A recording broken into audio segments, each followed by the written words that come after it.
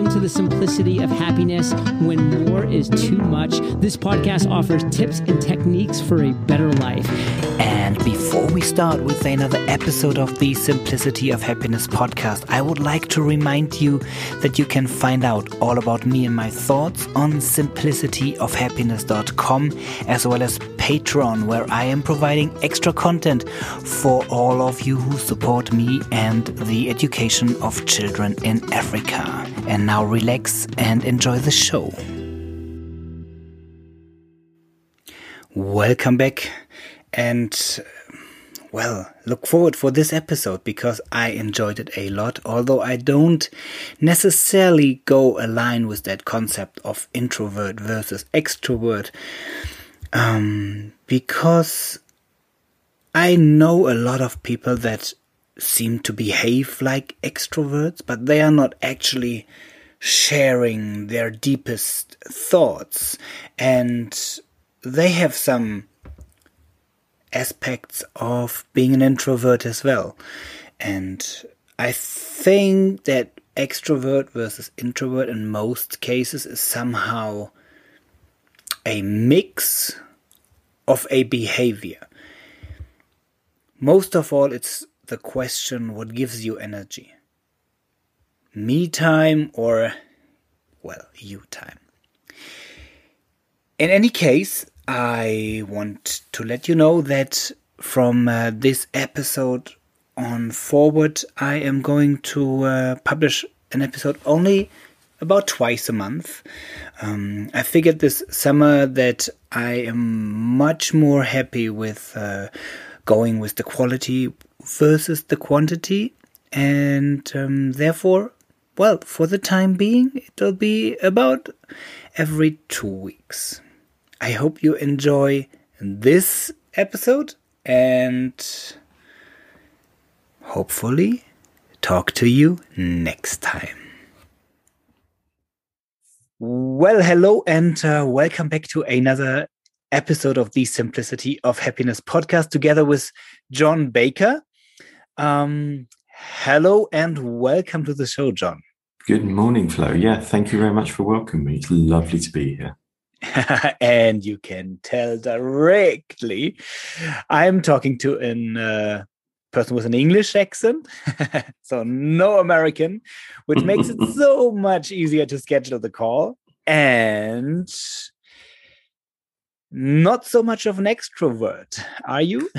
No, absolutely not. So very much an introvert, which is quite interesting. For many years, I'll be honest, like most of the population, I didn't really understand what that meant.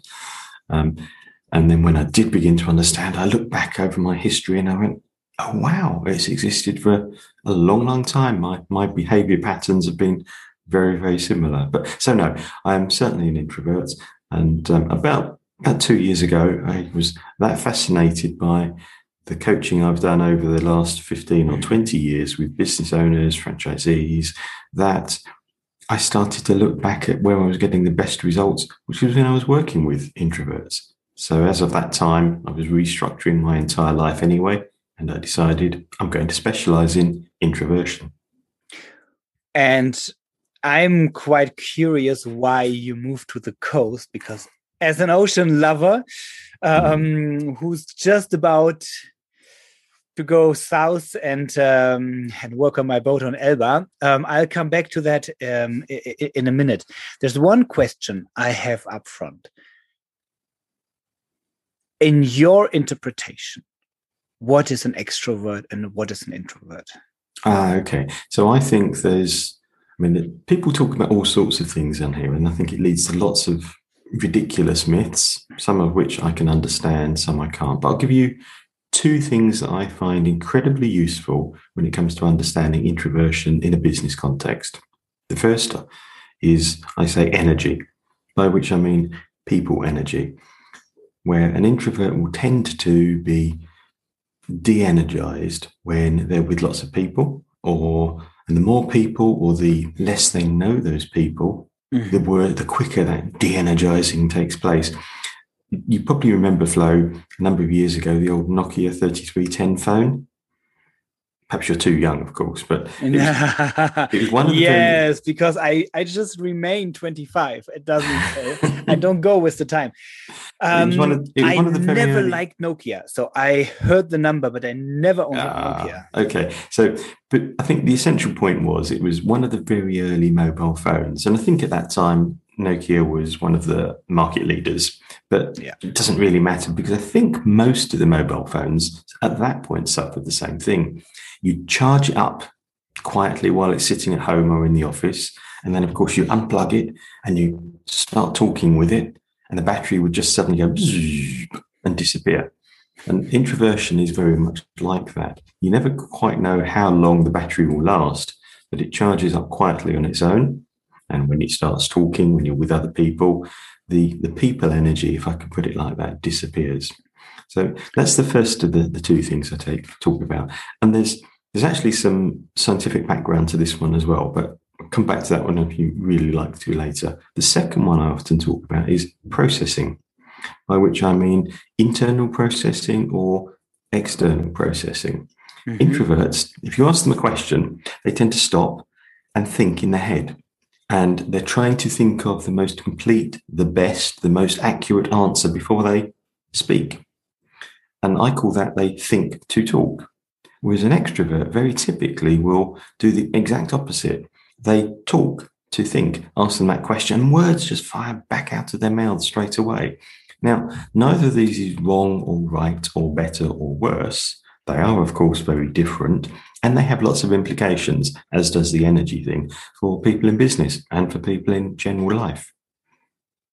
Does it mean that the longer we talk, the lower your battery goes? Absolutely, yes. So I better hurry up. No, thanks, bye.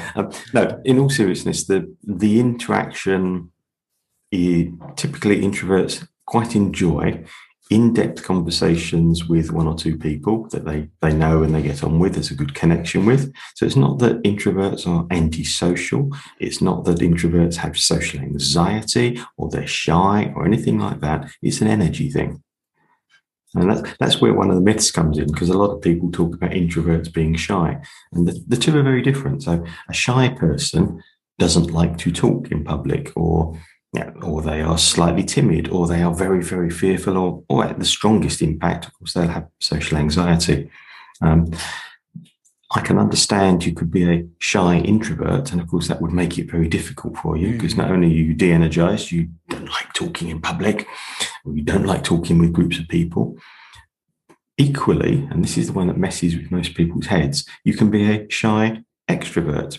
So I've got a friend, Michael, who is a shy extrovert. And I know it just sounds weird. It was about a year before COVID all kicked in the days when we could go out to dinner with groups of people and chat about business, and it was called networking. It's an introvert's kind of idea of hell generally, but Michael convinced me to go to a networking dinner one evening. And I knew that it was going to be the end of the day. I knew my people energy would be low because I'd been with a client all afternoon. And I didn't really want to go, but he was very persuasive. So I go to dinner. And I'm sitting at dinner, just chatting away to two or three people either side of me. And I can feel my energy just draining away. And but I'm there and I'm talking because that's what you do. So not a problem. It's not a confidence thing. I'm just chatting away, but I can feel my energy draining. Michael, on the other hand, is there, and you can see him almost growing and glowing as he soaks up the energy from people around him. However, he's doing everything he can to actually avoid talking. So it's just really weird, but he's a shy extrovert. Mm-hmm. Anyway, the two are different. So there's many, many myths about introversion. We could talk about those for forever more, but your basic question was about definition.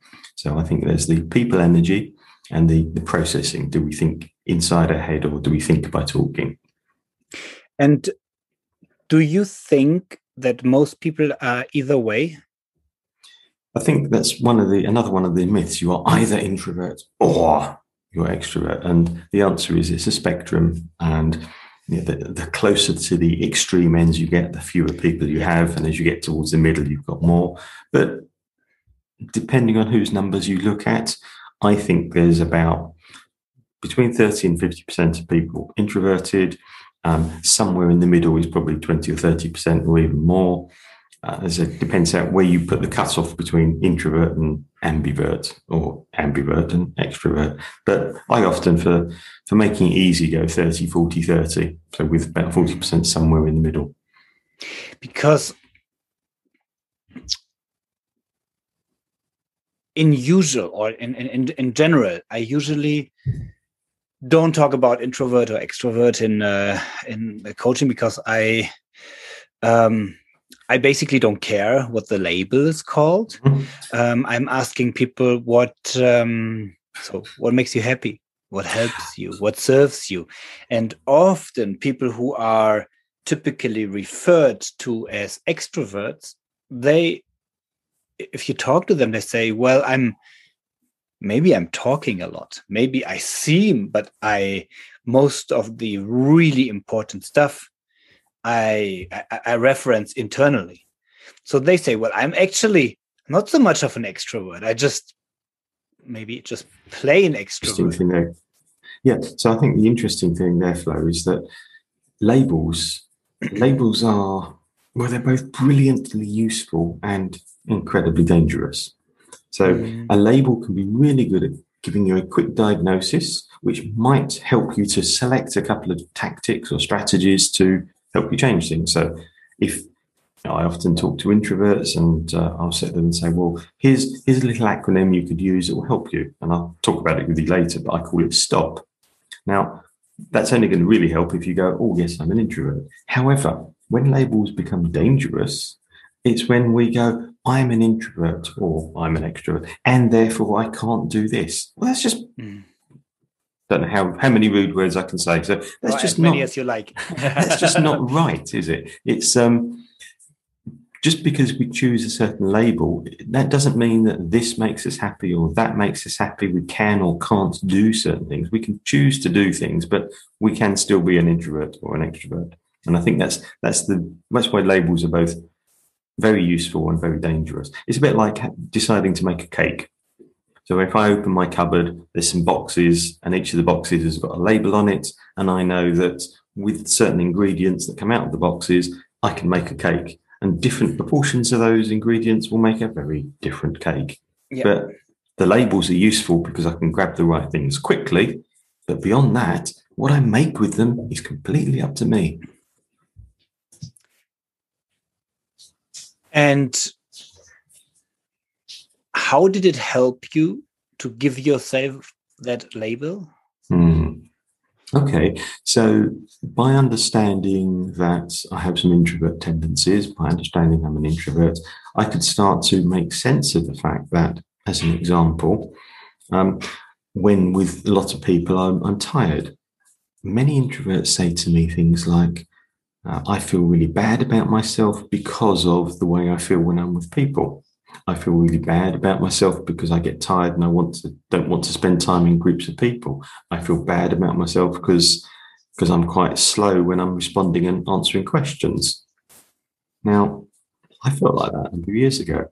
And the first time I realized it probably was about 25 years ago. I'm on a training course, one of those things where you go for 2 or 3 days. It's a work thing. And there'd be overnight accommodation. And in the evening, so during the daytime, it's not so bad. It's work. So I can sit in the course, I can interact normally. But by the evening time, I just want to chill out. I've had enough of being with people. But because it's a course, you all have to go to dinner together. And there's a social expectation that you all sit in the bar and chat. And this is my worst nightmare, small talk going on. And I feel... At the time, I used to do this regularly and felt really bad about myself. Why don't I enjoy it? I must be inferior. I must be bad because of this. And I was chatting to one of the trainers, and he explained to me about the people energy thing and introversion. Suddenly, I had a label, if I come back to that, which meant, oh, no, I'm not unusual. I'm one of 30 to 50% of the population, and lots of people have that in different degrees. Well, that's fine. And having accepted that, I stopped worrying about myself and the way I feel, and I can go on building it. So that's where, for me, the label became useful. And that's how it was useful, because I could then say, right, I'm an introvert. All these symptoms are not because I'm deficient. They are because I'm an introvert. Introvert has lots of strengths as well as weaknesses. Great. Get over it, move on. Anything you changed after that? Yeah, so over the years, as I studied it more, I come up with this acronym, which I'll come back to if I can put it like that, which is STOP. And the first thing I say is to introverts who are in the position I was, is STOP means stop worrying about it. And that alone can help a lot of people. Suddenly, it sounds really strange having the conversation and somebody goes, oh, I'm normal. Oh, there's nothing wrong with me. And you can see the load lighten and they become happier, as indeed I was when I first come around. So STOP for me, the first part is stop worrying about it. The S of STOP means focus on your strengths. And introverts typically are very good at detail. Typically, that works well for them, but focus on your introvert strengths. The next thing is be aware of time. So that's with the T of STOP. If I know that I'm going to a conference for a couple of days, as an example, I will now book, if at all possible, the day after the conference or even 2 days after the conference, no work at all or no work with people, because I know that I will be absolutely shattered, mentally drained by having all this people conversation.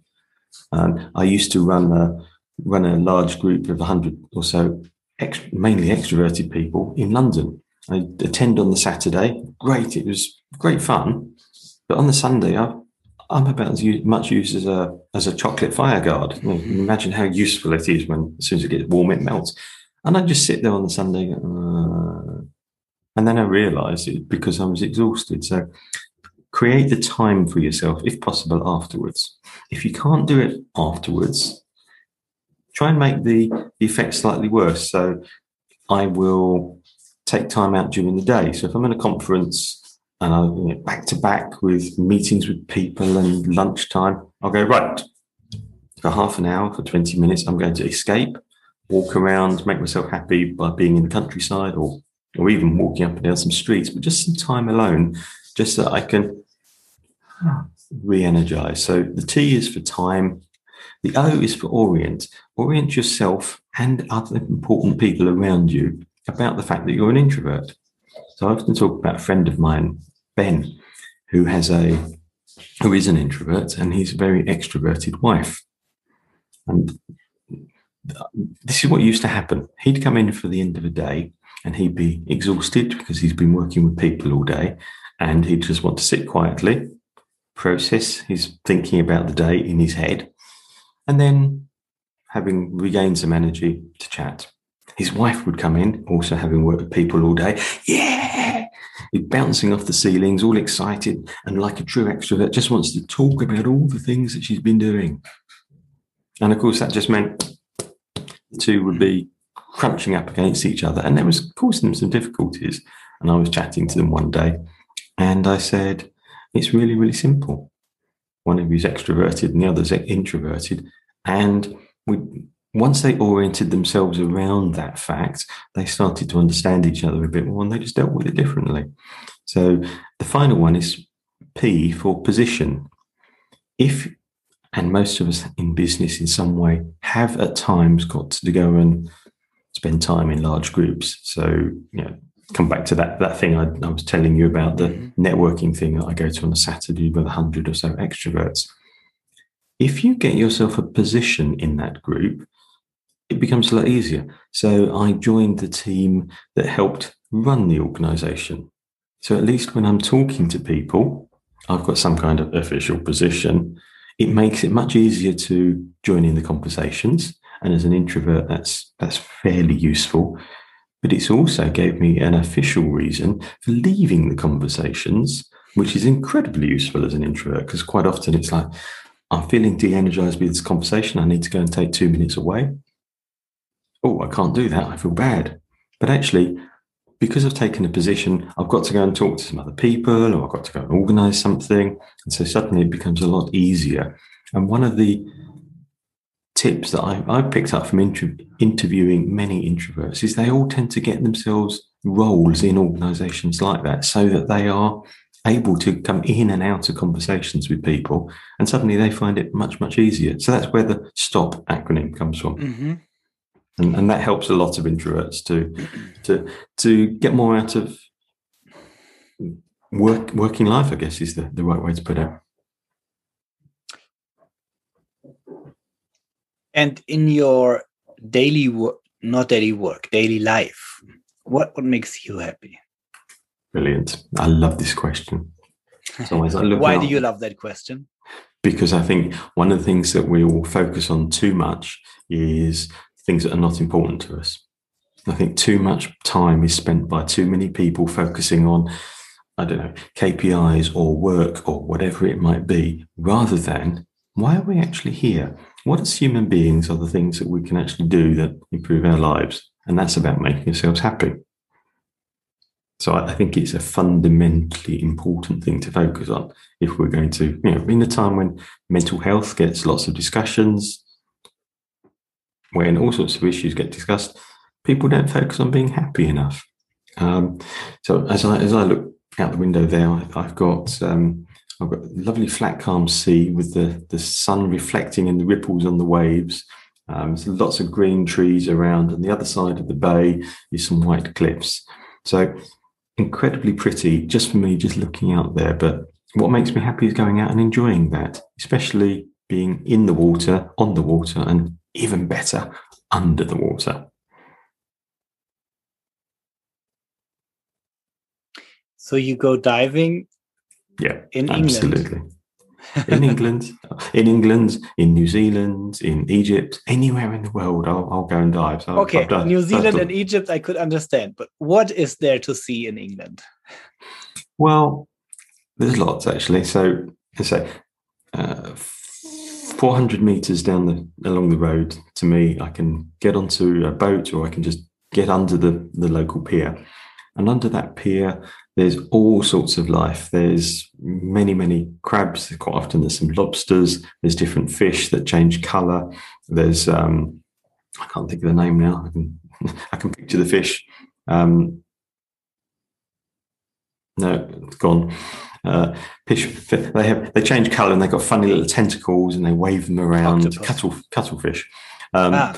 And there's a huge abundance of life that's just sitting around there. But to me, more importantly, just being in the water, the first thing you do, you start to relax. And if you relax more, you enjoy the diving more. So first of all, I find now, as soon as I'm in the water, under the water, I automatically start to relax. As soon as I relax, my breathing changes. And actually, it's one of the things that scuba divers are most aware of course, because you're carrying around everything in this tank on your back. And I relax, I suddenly start to become happier. Put it another way, if I've not been in the water for a couple of weeks, I suddenly start to feel a bit tense. Whereas I can spend an hour or two under the water, I just find I relax a lot. But come back to your question, what is in the water?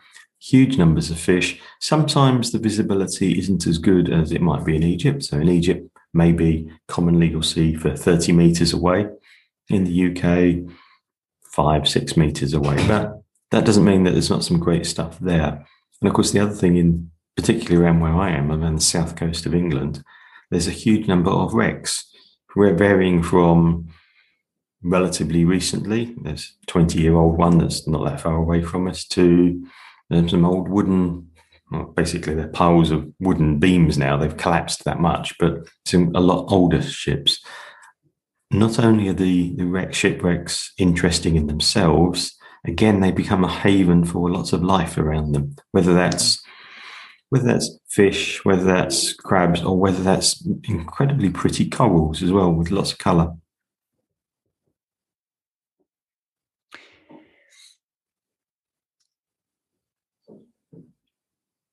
Well, the way you describe this, I truly believe every sentence you say. So talking about how much curse words are we allowed to say? I would say this does not sound like bullshit. It sounds like something that you truly enjoy. Absolutely. What do you think, from your personal perspective, is more important, to have a fulfilling job or a fulfilling private life? Well, I think actually you have to have both. What is the difference between the two? That's where I'm coming to with my point. So I think you have to say you have to have both. Clearly not, because at some point most of us stop working and we can still be very fulfilled in our private life. So ultimately, it's about a balance between the things that make you really happy and feel contented and feel. I know, for me, I need to spend the time in the ocean. I need to spend the time in nature, because that clearly makes me feel relaxed and happy and good. But equally, I need to use my brain. I need to be engaging with some kind of sensible mental processes. Sometimes that might be coding Visual Basic behind Excel and all sorts of things. But for me also, I need to be doing something useful for other people. Quite often people have said to me, John, what is it that makes what makes a great week for you? And my definition is really, really simple. If I'm having a conversation, whether it's a conversation like this one, whether it's, as I was last night, I was sitting in the bar with two new next door neighbours that just moved in, and we were just sitting chatting, or whether it's a client that's paid me to go and work with them for the day. But if I'm having a conversation, suddenly they have what I call a light bulb moment. Oh, something I've said has really helped them. At that point, I'm happy. At that point, I go, great. I've done something useful for humankind. I've added to what I often refer to as the human consciousness. I'm not an individual person. I just think I've added to something positive overall in the world. And if I have one or two of those in a week, I'm like, great, yeah. So do they have to be at work? No, but generally they are. And that's why I say I think both work and private life are incredibly important. And I think it's more to the point, it's about them being combined. I get that some people have to earn money, and the only way they can earn money is doing jobs they don't particularly enjoy. I'm very lucky. I've created my life around a job that I really enjoy. And therefore, to me, to start to blur together, that's both positive and negative, by the way. They blur together, so it's great, and I'm really happy. At the same time, occasionally it can be 8:00 in the evening, and I'm really excited. I'm writing a new blog, or I'm recording something, and suddenly realise, oh, it's 8:00. I should have stopped work because I'm neglecting some friends. But life is about balance, I think. But coming back to your question, it is private life or work life. It is definitely both to me, and I think ultimately it is about what makes you happy and what makes you. To me, it's not just happy, because I think what fulfills you and what allows you to add to the happiness of others, what allows you to add to that human consciousness. Mm-hmm.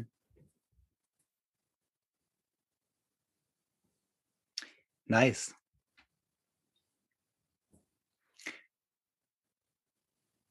So what are you doing when you, lose focus on happiness? You just mentioned the extroverts. It seems to be quite simple. They just go out and meet some other people and get their energy. But when you are on your own, working on a certain project, and you get stuck, you get frustrated, the weather isn't great for scuba diving, what is a secret tip of yours to move yourself up? I think that we need to, life to me is about creating some useful habits around us. Mm-hmm. So I'll, in fact, I'm not told this publicly before, so I'll just pick a little element from my life. A number of years ago, I was not in a very good place. So this is the label that goes with the story. Mm-hmm. And I was on what I called the red diet at the time. So the red diet. So during the day, I was absolutely tired. I was in a bad place. But to make myself able to work, I drank lots of Red Bull. So the energy drink. And then because I've been drinking Red Bull all day, come the evening time, I'm like, I can't sleep. And also, I'm now sitting alone, no work colleagues, no nothing, and I'm pretty depressed. And so I would then, the second part of the red diet was red wine. So I'd then sit in front of the television, drink the red wine, and that helped all the thoughts in my head to go away and just became blurry. And also I'd watch rubbish on television for the whole evening in the hope that it just numbed everything. And eventually I'd fall asleep, normally by about, I don't know, 1 or 2 in the morning, I suppose. But the interesting thing was that as I'm sitting there on the sofa, I'd pile all the cushions. Unconsciously, I'd pile all the cushions around me and almost on top of me. So the only thing coming out was my head poking out so I could see the TV. And then I'd eventually drag myself up to bed, and I'd wake up the next morning and go, I need to make myself happy. And I couldn't. But because it was the morning, because I had a bit more energy, yeah, okay, I can do this. And I walked downstairs, walked through the living room, and instantly I'd see all the cushions all over the floor and all over the sofa, and I'd start to beat myself up and feel bad. And so the cycle began again.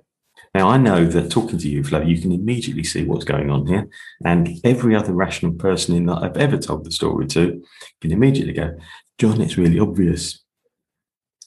But believe me, at that point in time, I could not see it. Most of the big struggles that people have are obvious to the outside world. Absolutely. Well, as I suppose that we have 1 or 2 listeners, that is the secret behind coaching. I personally think it is. I mean, even me, sometimes I need an external view because from the outside, they can see the obvious.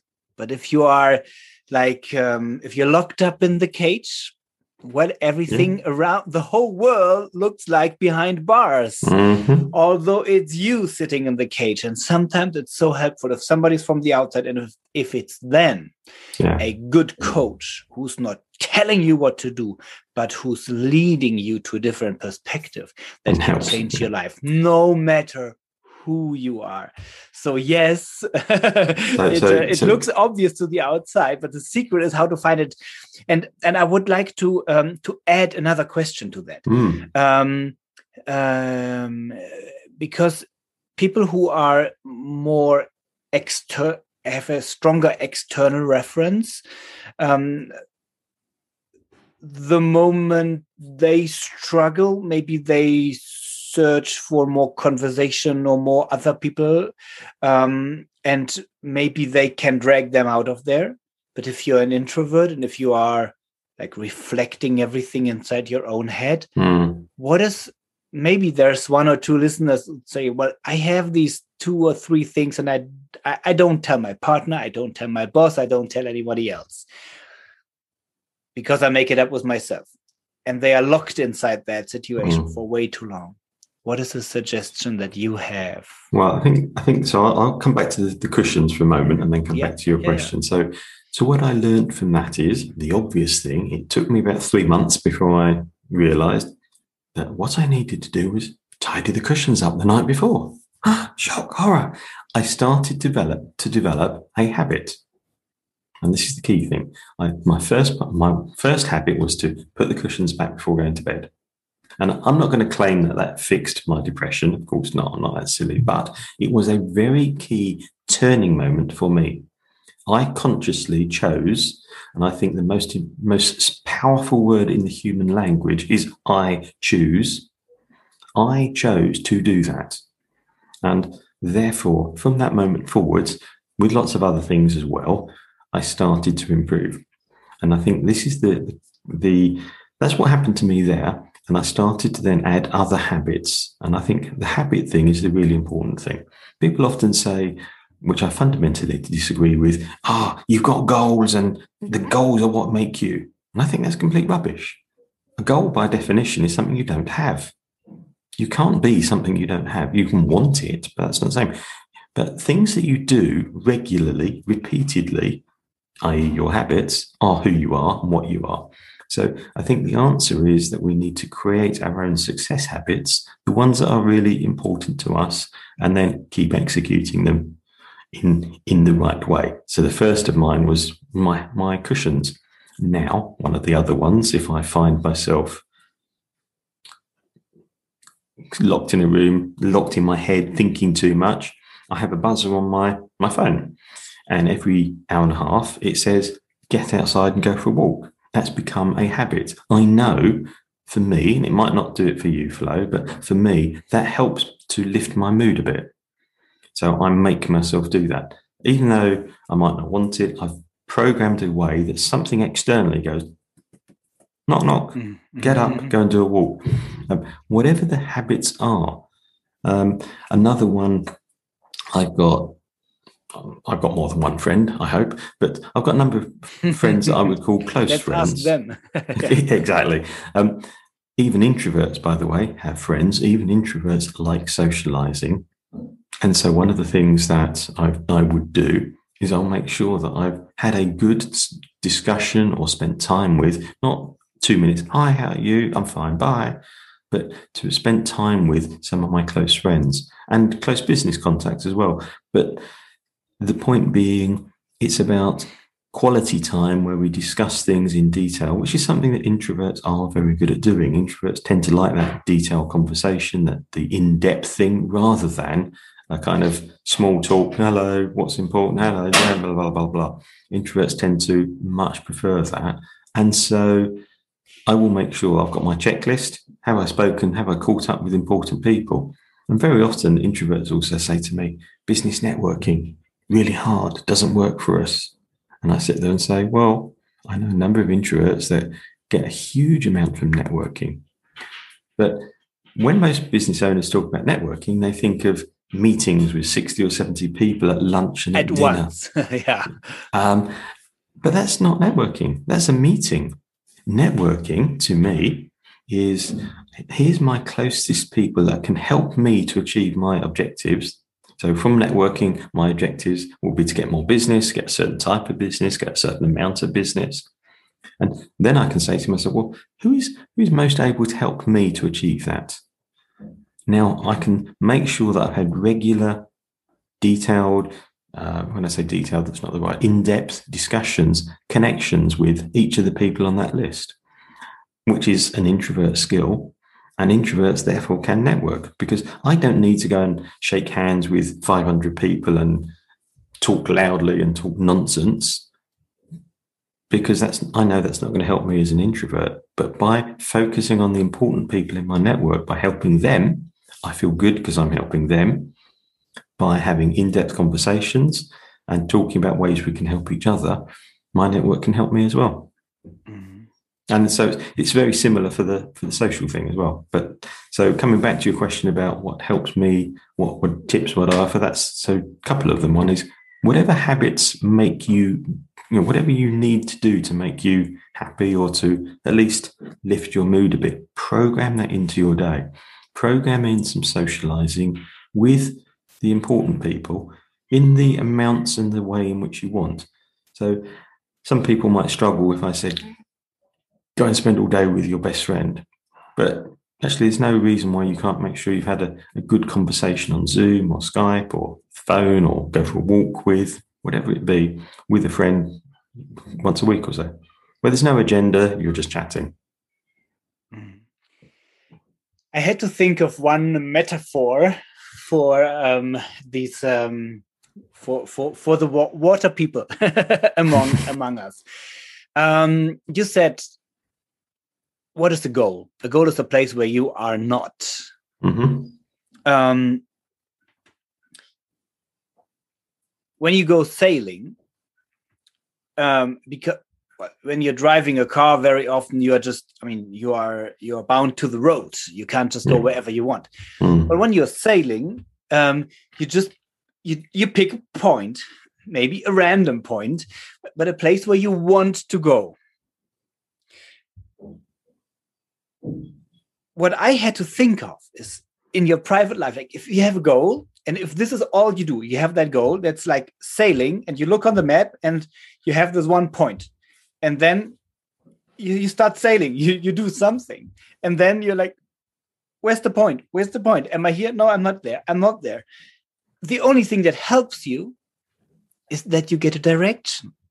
Mm-hmm. Because if you just start searching for that point that you see on the map, it will just remain a point on the map. But what you can translate to this is, so what am I about to do? I'll set a direction. And when I have a direction, I can check if I'm going in the right direction. I love that, Flo, because and if I'm not, then I can readjust. And so, for example, if I have the habit to always steer too far to the right, if I look at my goal, well, I'm still not there. So it doesn't make a difference. But if I look for my navigation, for the direction that I want to go, I can see. So all of a sudden, I can see that the habit that I have is not getting me in the direction. So you can adjust the habits, which is bringing you to the direction. And all of a sudden, it doesn't matter. I mean, if you're crossing the Atlantic, it's going to take you 21 days or longer. So being not there for 21 days is quite frustrating. But knowing from day one on that you go the right direction can be satisfying. This is why I'm not looking for the goal. I'm looking for, a navigation with my coaches. And I completely agree. And I've often stood up in front of a group of coaches and given a presentation, and I say, goals suck. Get rid of having goals. And it really upsets them all. But the basic point I'm making is exactly what you've just been saying. What's a goal? It's something we don't have that we do want. So what are we doing by thinking of goals all the time? We're focusing our efforts on something we don't have, which immediately, for some people, makes them feel worse. But what I can say is exactly what you said. If I head in the right direction for where I want to go, whether I get there all the way or not, doesn't matter. Every step I take, I'm somewhere better than I was. The right direction, yeah. So it's about direction. I call this the compass in life. So I don't do goal setting with people I work with, but work on their compass. What is your compass? What direction does it point? And are you moving that direction? Because that way you can celebrate every single step. I had an interesting when I started this whole conversation series on the podcast. My first guest was Tony, somebody with a very English name, Anthony James Owen. Oh yes, that's and he had an English father, so he's half English, and he used to live in a Japanese monastery for two years. During his karate time. And, which doesn't happen very often, I lost my point. I have to look at my compass again. Oh yeah, you see, that easy. And he said I have many conversations with him, and he said there are goal people and there are flow people. And some people, they are happy going with the flow, and there are other people that need to be motivated by the goal. And it seems like I'm a goal person. I always want to achieve something. But the stronger I tried to achieve something, the more often I felt miserable, because I was either not there yet, or I was already there. And the moment you reach your goal, you lose your goal. Yeah. And I didn't manage to celebrate reaching my goal, because the moment I did it, I felt empty and without orientation, because I did not know where to go now.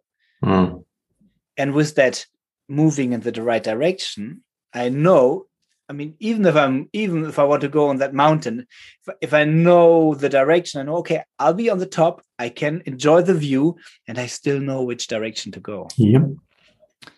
So well, this is just a little side story. But you I think inspired me for that.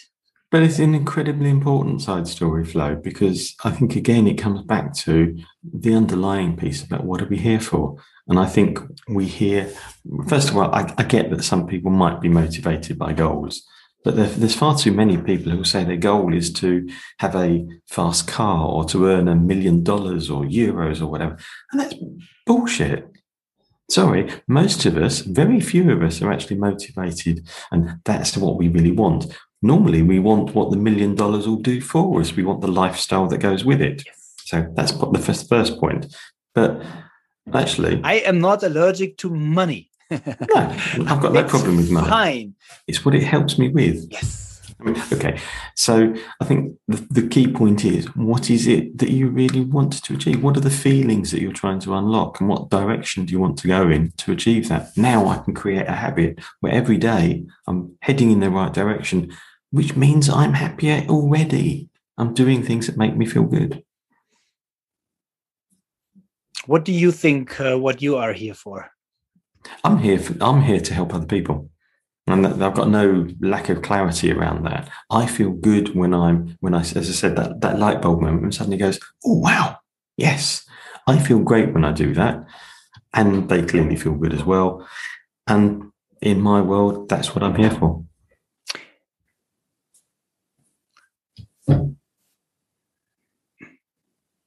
I think actually that sums it up. That's a very good way to end our conversation, because it can leave our listeners with that question: what are you here for? Great question. And yeah, you can break it. You as a listener, you can break it down for yourself. So, what are you here for, and what is the direction that takes you there? And what are the habits, the daily habits that keep you on that road?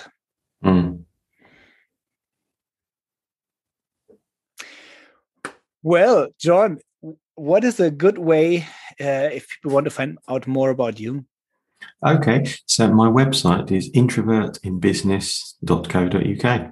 Really, really straightforward. And there's lots of resources there for introverts, but more particularly for business leaders and managers who want to get more from their business, more from their team by understanding introverts much better. Yeah. So it's either for the introverts or those who are dealing with introverts. Correct. So not many of those then.